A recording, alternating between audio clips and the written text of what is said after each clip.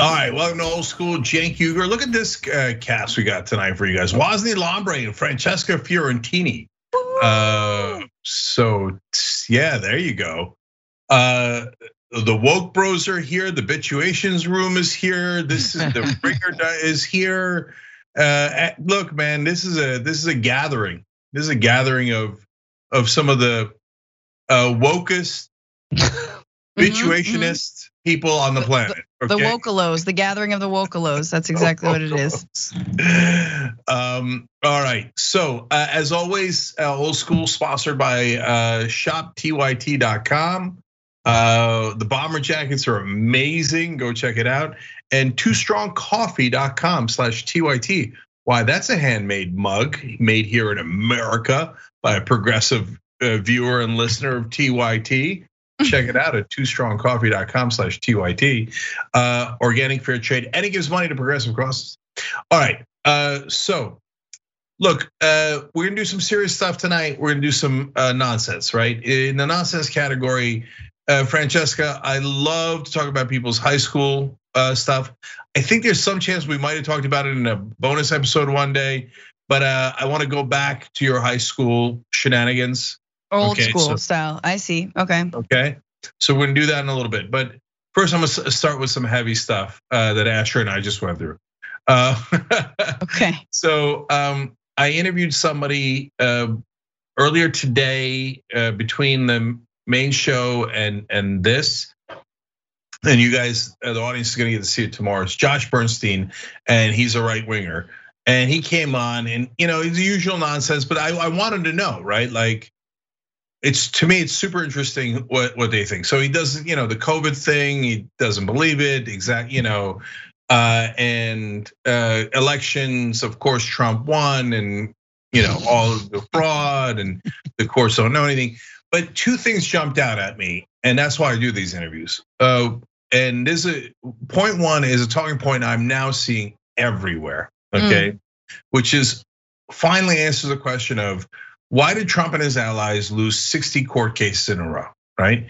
And they have no answer for that because they had all the opportunity in the world to present evidence, and they never presented any evidence, none, zero, okay? Got laughed out of court by Trump-appointed judges, etc., right? The new answer is they were scared of black people. The judges were. They were. And I swear to God, Tucker Carlson, there's this long Twitter thread that some idiot wrote. And everybody's, and even all left people calling him brilliant and stuff. Tucker Carlson read the whole thing on air, and this guy, they're all doing it now.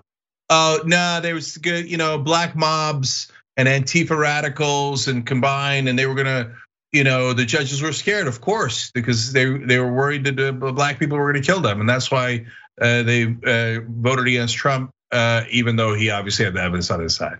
So. Look, guys, this story, there's another story that Waz and I were talking about sports. I'll probably bring that back up in a second. I'm just sick of the racism, man. I can't. Yeah. And I didn't and I was talking to Edwin about this, our stage manager, after the show. Of course I knew racism was around. Of course, right? But I have to confess, man, and Waz, I'm super interested in your perspective in this, obviously, right? I guess I didn't know quite how deep it ran and the magnitude of the number of people who believe deeply racist things. And apparently they believed it this whole time. And I'm kind of stunned by it. I always say that to me, racism a lot of times is both overrated and underrated in the sense that it's overrated in how impactful it is on your life every day as a black person, right? You kind of just take it for granted that, you walk into, this happened to me in my old apartment that I lived in Santa Monica, where I'm walking towards the door and the old Russian lady starts pulling it and she screams, "No!" As if I was coming to kill her. Right? Sorry, I know that's not supposed to be funny, but it's somehow really funny. And so, you kind of get used to that kind of everyday stuff, right? But it's whatever. I was wow, that was just blatantly racist, but you kind of just move on with your life and you go on to doing whatever it is for the rest of the day, right? Like that's what I mean. Like we kind of overrate those interactions and like how messed up racism is, right? Like it's if you're doing it on a measurement, like there's both a bunch of people who feel like racist thoughts, right? That's just what it is.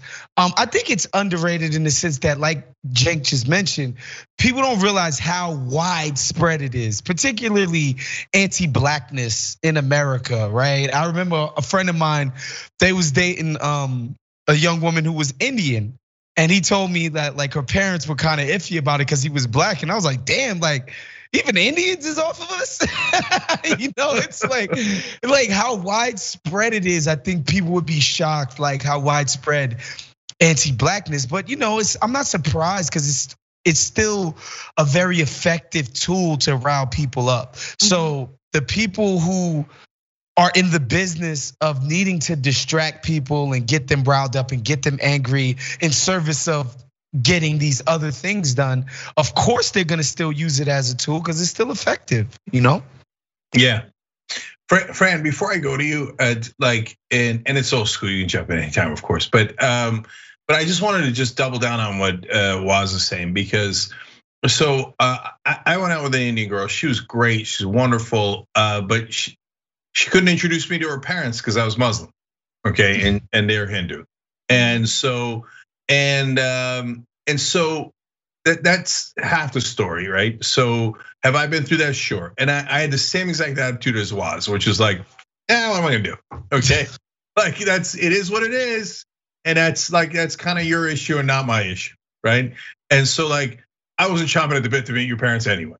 Okay? Right, exactly. But I know old school, I know the old world, right? And so like sometimes right wingers say like, oh, did you know that racism is just as bad in the rest of the world? Yeah, I definitely know that. It doesn't mean we should do it here. That's the part you're missing, okay? But the second part of it is like both the same and the opposite. Like so, part of my frustration is coming from this interview. Part of it is in relation to the England-Italy game, which we're going to talk about in a second. But the bigger part is I was talking to one of my best friends earlier today. We were just talking on a app with all the guys and stuff, and so he's black, and of course his son is black, and that's my godson, and every once in a while in the sports field they just call him the N-word. And that just it drives me crazy, right? And so that's the part I can't live with. When it happens to me, I can live with it. When it happens to someone I care about that's young, that's vulnerable, I can't abide by it, right? But my friend was saying, what are we gonna do? What are we gonna do, right? So I just talk to him and I tell him that's just they're jealous and just go kick their ass more, and right? But you're damned if you do, damned if you don't. And you got to deal with that crap your whole life. So I guess it's a long way of saying I couldn't agree more with Waz. It's overrated and underrated, but it's at the end of the day though, it's becoming like the Miami Heat at night, right?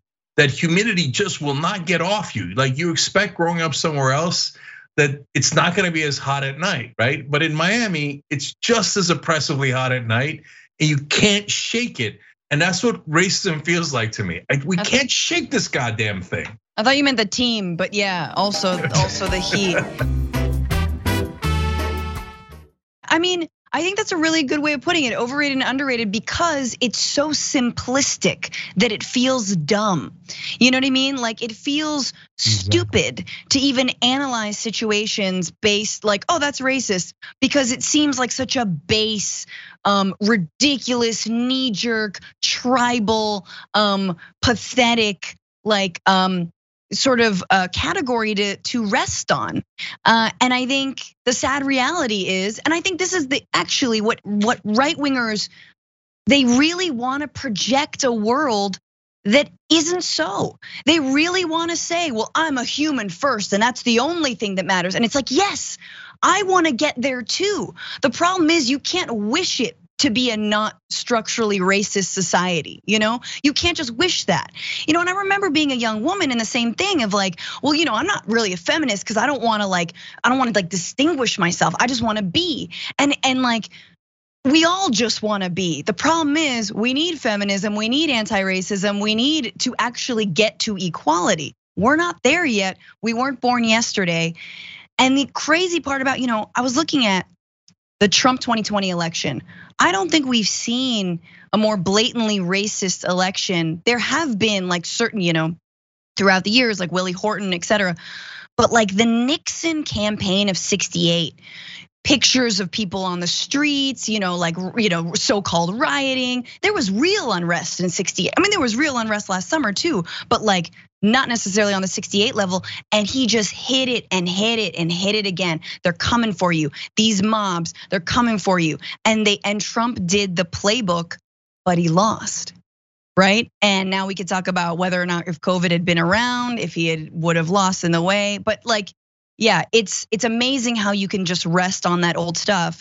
And my question is, I think we might be seeing one of the last gasps of like, I would say like whiteness in a sense, And I know there's more to come, there's worse to come. But it's like they're fighting, even just the conversation around critical race theory. This is the last thing I'll say is that you see where they're like, wait a minute. So if everything is racist, you're just everything. So I'm not racist. So you're not racist. So it's not a racist. It's just racism. And you're like, yeah, you're getting it. And then they're like the next part. I feel like they're fighting it now. The next part is just them going like, oh, that kind of makes sense, And because it actually critical race theory really does depersonalize racism. In I think a good way, understanding how it is structural, how it isn't just about whether or not, you personally did something bad. No, it is a collective thing. And then the final thing I'll say is I'm Asian, I'm Chinese, I'm Italian. And being Chinese, and being from an immigrant family, and I think a lot of Asian communities, we absolutely benefit from the anti-Black racism in this country because immigrants are pitted against Black Americans time and again. They're doing great. They're fine. Not to mention the brain drain, the education level, like the kinds of immigrants, right, that are coming over here already with like degrees and stuff like that. But so anyway, just to say, a lot of Asians and Latinos very much see themselves outside of this conversation, and they're not. They benefit for sure from structural racism too. Yeah, and what I would want people at home to think about, like for me, where I sit, like when I'm watching a bunch of hayseeds on Vice talk about being part of the superior race, like I'm watching and I'm like, they know that's not true. like they know deep down inside, like they know that it's not true, right? So that's the one thing. That's why it's hard for me to get worked up about some of the racism stuff because it's just. Like Fred said, it's so silly. It's just dumb. It's just not very smart. There's like you put any ounce of thought to it. I actually was talking about this on Twitch the other day. I was like, we made whiteness a thing that Irish people and Italian people get to both call themselves white. Mm-hmm. There is no through line there. There's nothing. There's nothing connecting these groups of people, but they get to America and they get to call themselves white. Like this, their cultures have nothing in common. These people are not alike. And yet they both get this. That's why I'm just like, yo, this is ridiculous. We're calling Cubans white now. Everybody gets to be freaking white now, And so, and that's the funny thing about the Tucker Carlson and critical race theory and all of that. I'm just like, bro, we're just gonna make more white people. That's all we do. That's all we've ever done in this country, right? Like that's what we did with the Greeks. That's what we did with the Italians, the Germans, the Irish, you name it. The Jews, you name it. We just keep making more white people. There's no way for us to just like import a bunch of, Central Americans and then now we're gonna change the racial makeup of the country. It's just like, it's a joke. Like for me, from where I sit as a Black person, watching people sort of like group themselves into whether or not they fit into the dominant society or not. It's like it's a fool's errand. And then and another part of it, not to be too optimistic, but it just feels desperate. Like it feels desperate. That's what I'm saying. Yes, with this, it feels like they got nothing else. So this is like, all right, can we go back to anti-blackness? Can we get back to that? Well, because we're not scaring the hell out of people with ISIS and stuff like that anymore. Like we've run out of things. We had the Russians in the 80s, but we kind of running back. So it's like, all right, let's circle back to the anti-Negro stuff. That used to work pretty good back in the days. Let's circle back. It just seems desperate, and it's obviously so. Yeah, I hear you, but man, it runs deep. Yeah. And so, I'm not at all convinced they're not going to win in 2024. I'm not at all convinced they're not going to end democracy. So, as long as it's like a loud but definitive minority and they're not winning elections, then I'm all good with it. We'll battle it throughout time and we'll win because we're right. And Waz's point of like, dude, you just got to think about it for 1 second, right? And eventually, I hope we can get people to think about it for 1 second. But I'm really worried about 2024. I'll come back to that in a sec. But to Waz's other point, I mean, so Italians are white, but Mexicans who look a lot like them are not white, and the Spanish are. I don't know. Somewhere in the middle, right? And Brazilians are definitely Latino, but Portuguese, I don't know. Even though they're identical, right? So this is like there's some logic to it based on socioeconomic, geopolitical, and historical reasons, and then there's no logic to it, right? And then and that's the other thing is like, can we really talk about how whiteness is a construct? Because that's essentially what we're saying. And we don't mean that racism is a construct. Racism is pretty real, but race and whiteness are constructs. And sadly, like Waz was saying, I mean, the only people who don't actually get to become white are Black Americans. Because I mean, look at the way that like George. Damn it. Just happens. Your loss, Waz. I know. You wanted it. But I mean, I feel like even Trump, gained with Latino voters. Like you get George Zimmerman killing Trayvon Martin. That dude is like, Chilean, but really white. I mean, there's like a certain, and that's the other thing is the messed up thing is you get your whiteness card by what? By being anti-Black. And that is how Trump, I think, expanded some of his voter turnout within the Latino community. And look, here's another distinction that is absurd and makes no sense. And if you're a right winger and you're saying, hey man, that's what we're saying, man, these racial distinctions make no sense. Listen to what Fran is saying. And if you actually read a thing about what critical race theory is saying, yeah, these are constructs. These are. And then you load it up with your preconceived notions, right? And so we're asking you not to load it up with negative, toxic stuff, right? So like whiteness doesn't have to be racist at all, right? It's just that like the conditions led to this situation, right?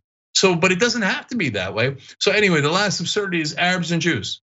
Arabs are not white, Jews are white. Yeah, white Jews are white. Exact place. Yeah, you're right there. It's absurd, right? Ridiculous. And I'm in a unique situation here because, man, my background really allows me to like organically empathize in a way that I wish everybody could empathize anyway. And I think a lot of progressives do. But right, Turks are originally from Asia. I was born in Europe. On the European side of Istanbul, we're Mediterranean. I mean, you put me up next to an Italian guy, you're not going to be able to tell the difference, right? And then, but we're definitely also Middle Eastern, so we're everything. You're right? Everything, yeah. And so it gives it. And by the way, I've talked about this a million times. So I don't want to get back into it, but Turks have been the oppressed and they have been the oppressors. Okay, so it's a super. If it can be super unique, it is an actually unique position, right? And so I can empathize with everyone. And so I'm telling you, if you're a right winger, white person, okay, like as long as like we're not trying to blame you, we're trying to get better, right? And you're not responsible for what people did hundreds of years ago, but you are responsible for what you think today. You see what I'm saying? I'm not responsible for what the Ottoman Empire did. I ain't got nothing to do with it, okay? But I am responsible for how I think about Kurds and Armenians and Greeks and Bulgarians and Assyrians today. You see what I'm saying? And so, anyways, but I think also like race and racism and is deeply embedded in a country and a location's history, right? And obviously the history of Turkey is completely different than the history of the United States. And I know we're gonna talk about what happened in England after the Euro Cup. And I think that's really important because, Europeans always point at the United States. So you guys are the ones with the racism. Why? Because we were the ones with the slavery, the hundreds and hundreds of years of slavery, where literally there was a definition of blackness, one drop. Does whiteness get one drop? No. No, that's a whole process. One drop and you're black, right? And that was it. There was literal delineations coming and stemming off of slavery. Then you've got, 100 years of Jim Crow, etc. So like you cannot graft the racial history of one country onto another. I lived in Argentina for many years. There's a lot of people there, they consider themselves white in Buenos Aires, right? They're not all white, like most Argentines have some indigenous blood, they're mixed, but they totally conceive of themselves as white. They come to the United States and someone's like, oh no, you're Latino, you're not white. And they're like, excuse me? Excuse me, and then Argentines are very, they are whatever they are. But that happens a lot. And so it's like each place has its own history, its own demons, its own stuff to get right. I mean, and I do think we cannot start from zero because we were not born yesterday. We have a history to take responsibility for. Yeah, and I think, on the human side of this, I think what a lot of the right wingers are trying to explain to you when they complain about just the notion of critical race theory, it's this idea that they don't get to feel good about being a white American, right? Like they want to think of themselves as being descended from these triumphant, great, world conquering, world beating white people. Religious zealots. Right, and the idea that somebody would try to take that sense of sort of who they are from them by saying like, well, actually, we did kind of murder the Native Americans as soon as we got here, and we didn't have to keep the blacks enslaved for as long as we did, and then we codified it into the laws, and then we did X, Y, and Z. Like, they don't want to hear all of that. They want to hear about Abe Lincoln. Maybe kind of, he's a traitor. They want to hear about George Washington, Thanksgiving with the freaking Native Americans and X, Y, and Z, right? Like they don't want to have to think about that other stuff. And a lot of it is based on identity. Like if people have sort of their whole lives been taught to think that who they are inside is tied to an untrue notion of who founded this country and built it, et cetera, et cetera. Like I can understand why they don't want to let it go. Like the brand of white American used to be popping. It used to be a great brand. It's just now they're just like, hold on, man. They just don't want to let it go. That's all it is to me. Yeah, I think that's 1,000,000% right. Because everybody's obsessed with their identity, right? And I get it. I get why, right? Because it's who you are. And so you're a lot more your identity than you are your knee or your elbow, okay? And so what did you put into your conception of your identity? Unfortunately, a lot of us are taught at an early age and rage that your identity is centered around your ethnicity. And that's a big problem. So I know that because I grew up in Turkey in the beginning, then America here, right? And then in Turkey's the biggest. There's no other country that's big. And is there racism in the whole world? You crazy? So people in America make the mistake of thinking the Turks are racist against Kurds, Armenians, Greeks, etc. Nah, I'm telling you, I grew up in Turkey. We had Armenian friends, never cared, never discriminated, as far as I knew. Like that doesn't mean nobody in Turkey did. Don't be crazy, right? Doesn't mean the government didn't. They certainly do against the Kurds, right? But nobody put any cultural, weight into like hating Greeks or Armenians. And Kurds is a complicated one. But so this is all a lead up to what, the Arabs? Okay, now if you're from America, you're like Turk, Arab, I can't tell the difference, right? But for Turks, if you call them Arabs, they'd be deeply offended. Yeah. And then I would ask them, wait, why are you offended? What's wrong with being Arab? There you go. Okay, so and so that's real, man. And every Turk that's watching this is pissed at me right now if they still identify as a Turk. And the reason they're pissed at me is they're going right now, they're screaming into the camera, shh, don't tell them. Right? Because nobody's saying it isn't true. Okay, like so, and it sucks about humanity that we've got to invent some sort of myth where our identity is superior to other people's identity. Yeah. Okay. It's a great form of political control, right? It's easy, it's tribalism, it is susceptible to strongmen. You just whip up, the US did it in Iraq.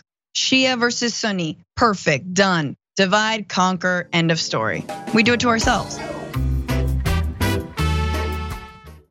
If you didn't see England-Italy finals in the Euro Cup, the shootouts were amazing. I mean, it was the most dramatic thing I've seen in a long time. Like I watched with my whole family actually, and honestly, they were largely bored throughout the whole game. But when we got the penalty kicks, I mean, you can't be bored by the penalty kicks. Right. The drama is way too high, right? Yeah. And so England's winning, and then Italy turns it around, and now they're winning, and then England comes back, and then oh no, Italy wins again. So that was already amazing in and of itself. But as I was watching it, I started to develop a sick feeling in my stomach because the English players, first Kane went, and he had a spectacular goal. Maguire went, spectacular goal. Those two players happen to be white, right? Then England brings up Rashford. He's black. He misses, he hits the post. Already I'm like, oh, I know the next two players are black. I'm like, oh, please make the shots, please make the shots, right? And then Sancho comes up and he misses. Oh no, two black players in a row missed, especially after two white players made it. I can sense like the racism pouring over the Atlantic and headed towards America from England, right? Because all soccer fans are mental. Yes. So whoever missed, they were gonna rip them apart from no matter what, okay? That's the non-racial side of it. But when you add the racial component, it's just gonna get supernova dark, right? And so then the last player up, and now all of England is riding on this, because if he misses, they lose and Italy wins. Saka, and he's also black. And he's 19 years old, he's a kid, okay? And he didn't miss. It's just the goalie, the Italian goalie, had an amazing save, right? Oh, I was like, oh no, the die is cast. And everybody knew what was gonna happen. And of course it happened. And now all the way up to the prime minister, even Boris Johnson's, everybody's in power and in any official capacity in the UK is like, please stop being racist, we're begging you. It's like over the top, it's ridiculous. Please, you're embarrassing us. Stop saying racist things on social media against our own players. And so, and it didn't help. It wasn't hard enough, right? And it didn't help that when the tournament started, the black players, they organized a kneel before the game, and so they got booed in the first game of the tournament for that. Like they've been very outspoken about sort of LGBTQ rights and ending child poverty and all of this great stuff that that they've been front facing about. A lot of the younger black players, right? And it was fine because they had an unexpected run in the tournament and everybody's happy and the team is bringing people together. But soon as you lose, it's like, yeah, you should have been practicing penalty kicks instead of being a social justice warrior, right? Like that's just a typical life cycle of today's society. You know what I mean? Like, yeah, we're always on the brink of something very dark happening, particularly around the issue of race. Yeah. I mean, it's, yeah, I totally watched it in the same way, Cenk. Obviously, very much rooting for Italy. The only reason I wasn't rooting for Italy is on the off chance that Idris Elba might like get naked in celebration, and I was like, I will definitely be there for that, because Idris had like some just great posts on social media. But like I clocked it that they were black players. Like I think of just maybe two. I don't know what it was, but I like clocked it and I was like, okay. And I didn't think anything of it. And then I saw later on there was, something about it, and I was like, oh, working backwards. It would have been the same if it had been Italy. Mario Balotelli was a great Italian soccer player. The northern Italians, where my family's from, not quite, but yeah, near there. They threw banana peels on the field when my man would get out and like play. Like, come on, they were. I mean, yes, and it was a rival team, whatever. But like, it would have been shoe on the other foot. Italy, Spain, any other country, it totally would have been the same. So there's some solace in that. But and God, soccer players, I don't know, Waz, you could tell me about other players, but I feel like soccer players from the games that I've been in, like. In Argentina, it was like, the Peruvians and the Bolivians. Even the Peruvian and Bolivian fans are chanting the anti-Peruvian Bolivian chants. They're like, and the Peruvians and Bolivians, that's what you. And they're like, wait a minute, that's you. What are you doing? Like, why are you? It's just they're so racist, And then the like, saying. Sorry, I'm gonna say it, but like in Mexican Spanish or whatever, that chant is pretty funny to me. I know it's very homophobic. But yeah, they can't continue the game if they say anyway. It's a whole thing. The level of hooliganism though in England is on a very very high level. Like some of their fans are pretty, and obviously it's a minority and it's not everybody. A lot of people can go to a game, sing their songs, root for their team, and just be normal people and go home. But there is that minority of fans who are just completely insane. And of course the game started at I think 8 p.m. local time over there. So they spent 12 hours getting hammered for this thing. So like, look, I can't say that I was surprised, but in the moment I was just like, oh boy. And then the one homie was biracial, but like you said, a drop in the bucket. You're black, right? So I was like, yo, they're not gonna spare you, brother. Yeah, it was tough to watch because I definitely was rooting for England to take it. But as I was texting our friend Nando during the match, and he was like, you can't root for England because he just kept sending me video after video after video of insane English soccer fans. The one that I think is safe for air. There were 3 guys, all with their pants down. They stacked their butts on top of each other, and somebody poured a beer from the top butt, and a guy was drinking it from the bottom. Yeah, that's called an anal boot chug. You guys don't know that? Wow. Oh man, you guys are rookies. I'll never understand men ever like that instinct. Okay, so Fran, we used to do that all the time in rugby. Okay, now I say we, but okay, no, but back then I didn't drink, and so I got out of all of that, right? As they were doing. And then if anybody objected, because they put tremendous peer pressure on, right? Sure. Like if you're not drinking beer from the anus of other men, back then they're like, oh, that's kind of gay, right? Right. Wait. And I was not gonna be able to talk about drinking beer from the anus of other men is not gay. You're like, I beg to differ. Right. So, but I had an easy card on that one. I was like, I'm Muslim. I don't drink. Yeah. I'm out. By the way, that's not even. We don't drink butt. We don't. No butt stuff. but I've seen it, man. And then there's the sack boot jug. I mean, don't sack boot jug. I don't want to know. Sack boot chug.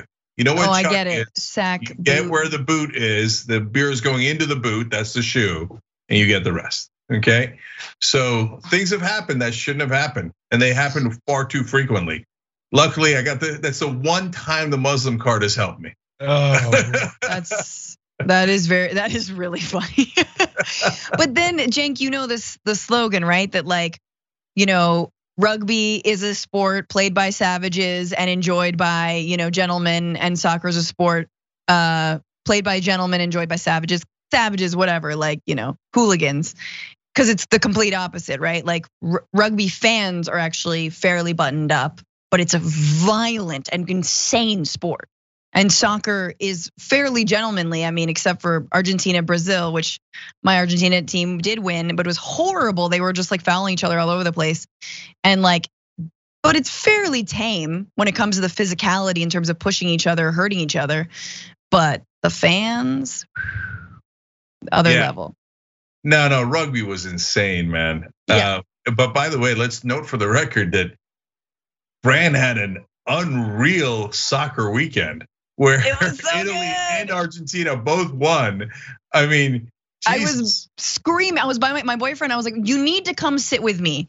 I used to live in Argentina. I used to be with an Argentine man. We're still friendly. And but I made my boyfriend come down because I just needed someone else to scream. I don't want to go to a bar, but I was just like standing up and like screaming at the television.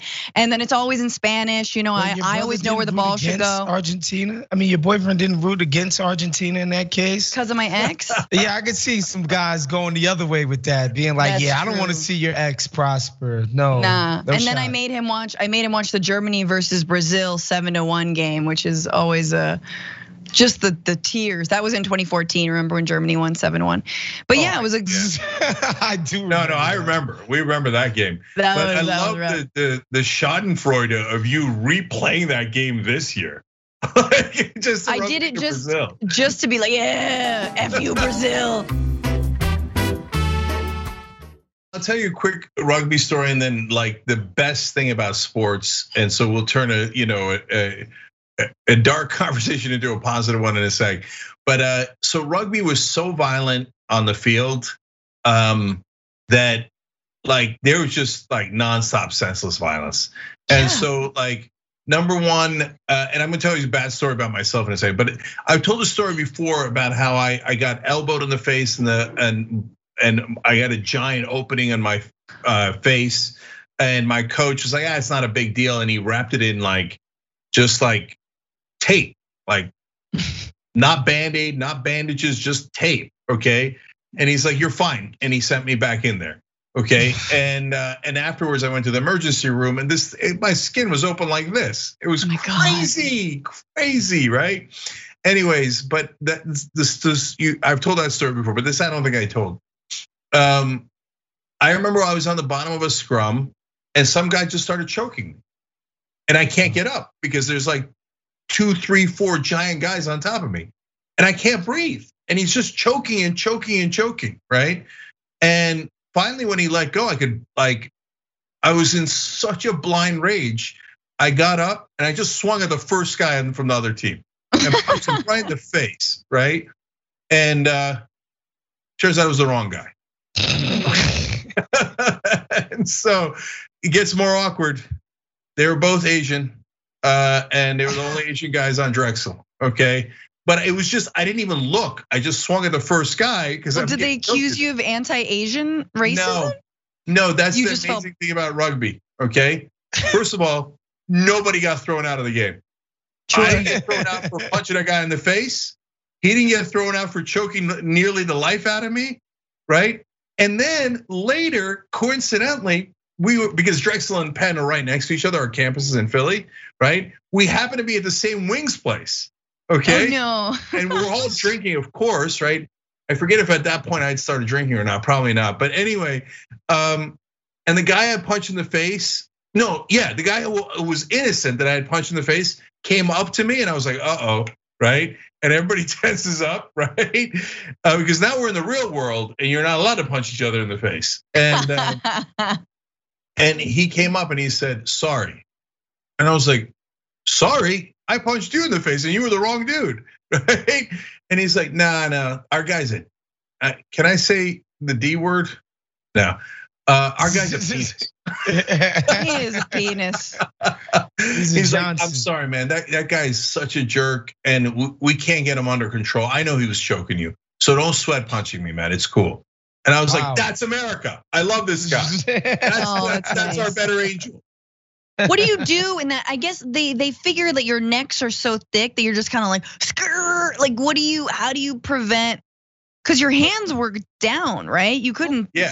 And what was he trying? Like, was he trying to just like kill you? Like, I don't understand what the point was of choking a guy out during a freaking scrum. Yeah. No, just there's no rules.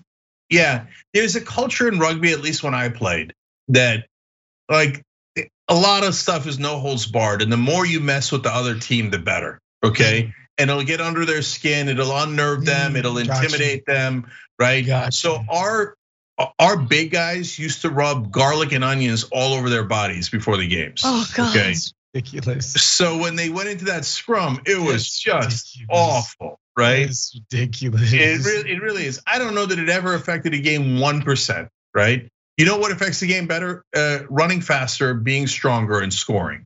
Okay, but and practicing more and having better skills. But anyways, they used to do that and stuff. And yeah, some guys would do cheap shots in the middle of scrums, punch you in the back of the head, etc. But guys, you've never been like more like there's no feeling in the world worse than your body is trapped, your arms are trapped, your legs are trapped, and someone's choking you. No, that's insane. That is a nightmare. Rugby is crazy, and the stuff. That's why I always think it's funny when soccer players go down when they get like lightly tapped, and they're like, Neymar, I'm sorry, but such a crybaby. And Messi, as Messi gets older, he's starting to go down too. But the guy doesn't like to go down, which is great. He should, and he would get more penalties, but like he doesn't. Neymar was like running into the penalty box and like, you can't just do that. You can't just run into people, fall down, and get a penalty kick. We see you, Neymar. Anyway, Fran, I didn't realize you had all this anti-Brazilian sentiment in you, and I love it. I love it. Yeah, no, I'm here for it too.